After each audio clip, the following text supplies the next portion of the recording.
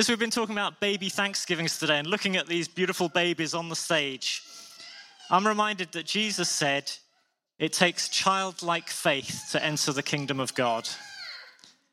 And that means that this message I'm going to share today, it's simple enough for you, if you're 5 years old, to hear and respond to Jesus. And if you're 55 years old or 35 years old, or in your teens or your 20s, then today you can respond to Jesus too. You see, no one is born a Christian. No one can just pick up Christianity by being around Christians or being in a room full of Christians. Christianity is not like COVID, where if you're in the room long enough, you'll get it. It happens when a miracle takes place on the inside of us. And that miracle happens when God comes into our lives. And it requires God to work in our hearts to make us brand new. So we're going to read a short story from John's Gospel, chapter 3, about a man who had his life changed by Jesus. And we're going to read verses 1 and 2. If you could put that on the screen, please, Ben. Thank you. There was a Pharisee, a man named Nicodemus, who was a member of the Jewish ruling council. He came to Jesus at night and said, "Rabbi, we know that you are a teacher who has come from God, for no one could perform the signs you are doing if God were not with him." So here's the person. We've just made a new friend. His name's Nicodemus. And what we know about him straight away is this, that he's a Pharisee, he's a teacher, a respected teacher, and he's a member of the council. He's a man of influence. He's got his life together. He knows what he's talking about, and he's got some influence for good in the world. I think many of us would be happy with that in our lives, if we could know what we're talking about and have a bit of power to help others. And yet Nicodemus wasn't happy with that, as we find in this story, because he comes to Jesus. And he came to Jesus at night. We read that in that verse. I want you to just turn to somebody in your family group or the person next to you and say, why do you think Nicodemus came at night to Jesus? And we're going to have a bit of feedback in a moment. So quickly turn to somebody upstairs, downstairs, say, why did he come at night to Jesus? Go for it.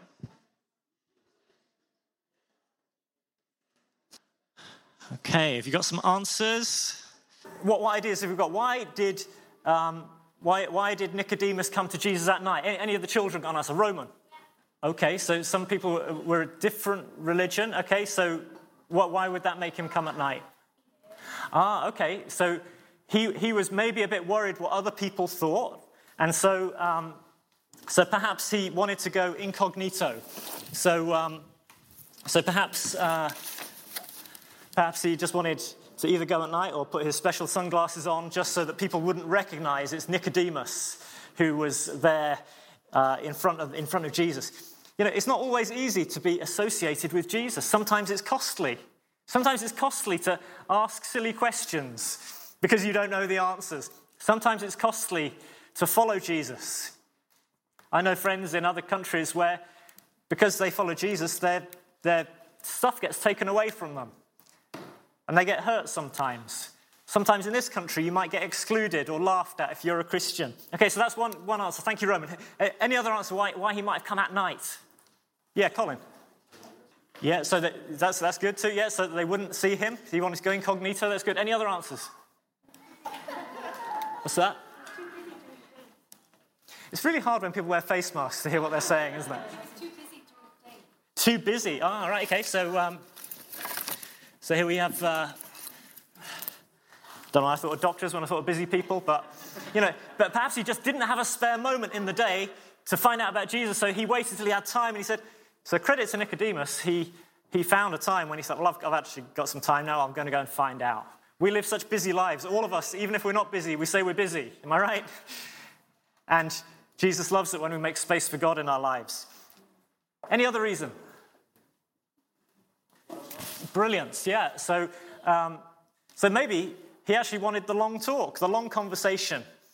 I know if you're married, sometimes if your spouse says to you in the morning, "We need to have a long conversation about this tonight," that's usually not a good sign. But Perhaps Nicodemus, he was thinking, you know what, I've done the crowd. I've seen Jesus from a distance. I've heard what he said, but what I really need to know is to talk to him one-on-one and to experience his authenticity. And to be a Christian is to know Jesus very personally and one-on-one. He wanted to have a cup of tea with him. There's another reason that you probably won't guess, which is in John's Gospel. Jesus is the light of the world, and often darkness is referred to the state of the human heart without Jesus, that we're in darkness and that we need the light of the world in our lives. So perhaps Nicodemus, he represented, even though he knew a lot of things, and even though he had a bit of power, he still lived in darkness until Jesus came into his life. So Nicodemus comes to Jesus and he pays him a compliment. Did you see that? He said, Jesus, we can see that you're sent from God. Nobody could do the signs you're doing unless God was with him. How many of us here like it when somebody pays us a compliment? Yeah, most of us. How about that? When somebody says something encouraging or nice, we like. How many of us find it slightly awkward when somebody pays us a compliment and says something encouraging and looks us in the eye? Yeah, it's a tricky world, isn't it? We find it both encouraging, yet we find it difficult at the same time. Well, Jesus didn't reply with awkwardness, and he didn't reply with a sense of pride and pump the air and say, yes, he got it. He just acknowledged it was true. What Nicodemus said was true, that he'd come from God. But he did turn the conversation around and say, look, Nicodemus, yeah, I am from God, but this light that's in me, I want to share it with you. And he said this well-known phrase. He said, Nicodemus, very truly I tell you, no one can see the kingdom of God unless they are born again. And he uses this picture of what it means to have the life of God inside you that we can just understand a little bit today. Here we go. Here's my family. There's Jack, Sam, Evie, and Ben, and Julie. This is a couple of years ago now. But they're all fairly fully formed people, and they all reckon they're better at me at least one thing. Sam's taller than me. Jack's better at football than me. Ben's faster than me. Evie's funnier than me. And at least this is their what they think. And anybody guess which of my children this is? Yeah, it's not actually. It's Evie. Yeah, you can tell because she's lying down enjoying herself. And so here's her in her mother's womb. Now, here's the thing. Nicodemus takes Jesus' command very literally. He says, how on earth am I meant to go back into my mother's womb? How am I supposed to get there, Jesus? I don't think Nicodemus or his mother were really up for that. But here's the thing. We can't go backwards in life, can we? In fact, sometimes we wish we could. Sometimes we wish we could go back and have a different conversation with somebody. Sometimes we wish we could go and act slightly differently in that situation. Sometimes there's things that we regret or feel sorry or sad about, pains that we feel that we wish could be different. But here's the thing about time. It doesn't go backwards. It can only go forwards. So when Jesus says to Nicodemus, be born again, he's saying, well, that's impossible. You can't go back. Jesus answered, very truly, I tell you, no one can enter the kingdom of God unless they're born of water and the Spirit. Flesh gives birth to flesh, but the Spirit gives birth to spirit. So what Jesus is saying is this. There's two births that all of us must have. There's a water birth. It's a natural birth. Born of water just means physical. And it just means when you were born as a baby, everybody was born here, there was probably a load of water that came out at the same time. So here's the thing. Jesus is talking about you today. You can put your hand up in the room to say, well, he's talking about me. To be born of water. But then he talks about this other thing, to be born of the Spirit. Physical birth and spiritual birth. Everyone has been born physically. But not everybody is born of the Spirit. And to help Nicodemus understand how you can be born of the Spirit, because that's surely the question he's asking, how can this be? How can I be born again? How can I have this new start in God? And Jesus tells him a really, really obscure Old Testament story, which you might not know. Do you want to know what it is? Okay, we'll move on. No, okay, so here's the story, right? So the people of Israel are being led through the wilderness. And God is providing everything they need. There's food, there's manna, there's everything they need. In fact, there's a pillar of cloud and fire that leads them by day. They're protected by God, they're loved by God, they're led by God. They don't need anything else in life except they think they do. So they just complain non-stop. Day after day, they whinge. And they say that God doesn't love them, God doesn't care about them. And God, for a moment, just allows judgment to come to them.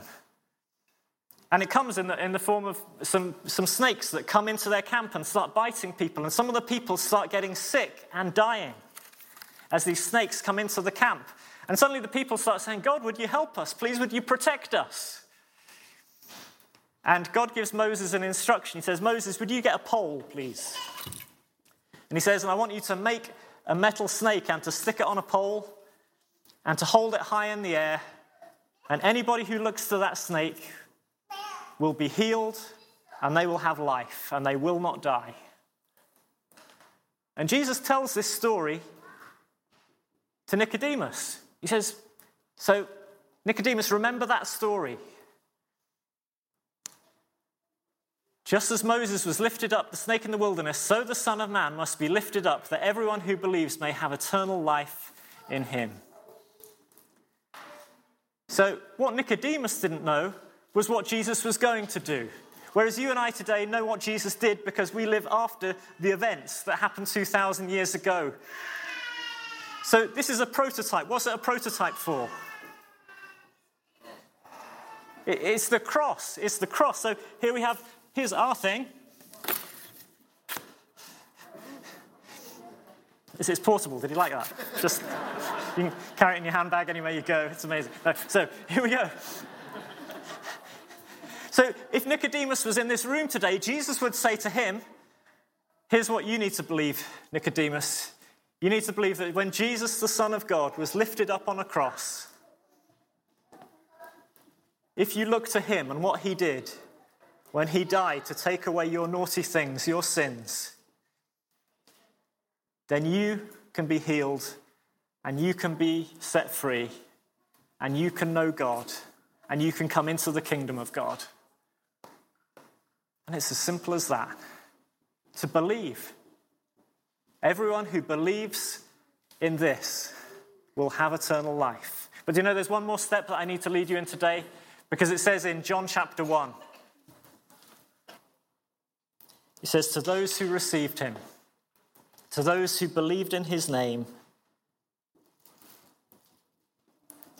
he gave the right to become children of God. Children born not of a natural descent or a husband's will, but born of God. Here's the second birth that you can receive today. And it comes not through just believing about something that happened 2,000 years ago for you, but it comes through believing it happened for you and by receiving that gift into your life today. So today we're just going to have a moment to pray. And today this can happen for you. And kids, this could be for you as well. In fact, we're going to do something very sort of, because it's childlike faith, right? We're going to do something. We're going to just put our hands together. It doesn't say to do this in the Bible. It's just a way of keeping our hands busy for a moment so that we don't play on our phones and those sorts of things. And we're going to close our eyes and we're going to pray a prayer to Jesus, who's alive because he came back from the dead.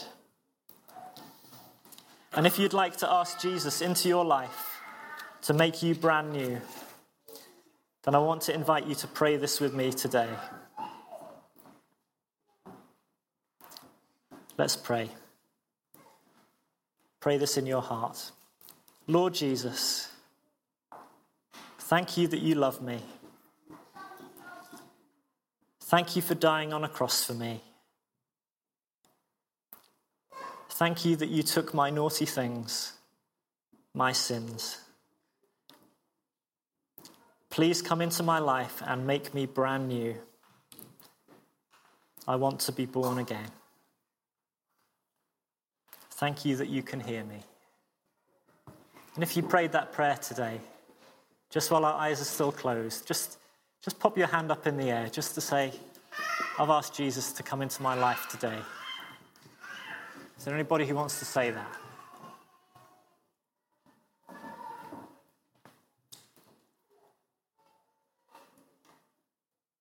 If you have prayed that, but you're just a little too worried about putting your hand up, I'd love you, if you're a child, to maybe chat to a mum or dad who's brought you today and say, I prayed that prayer.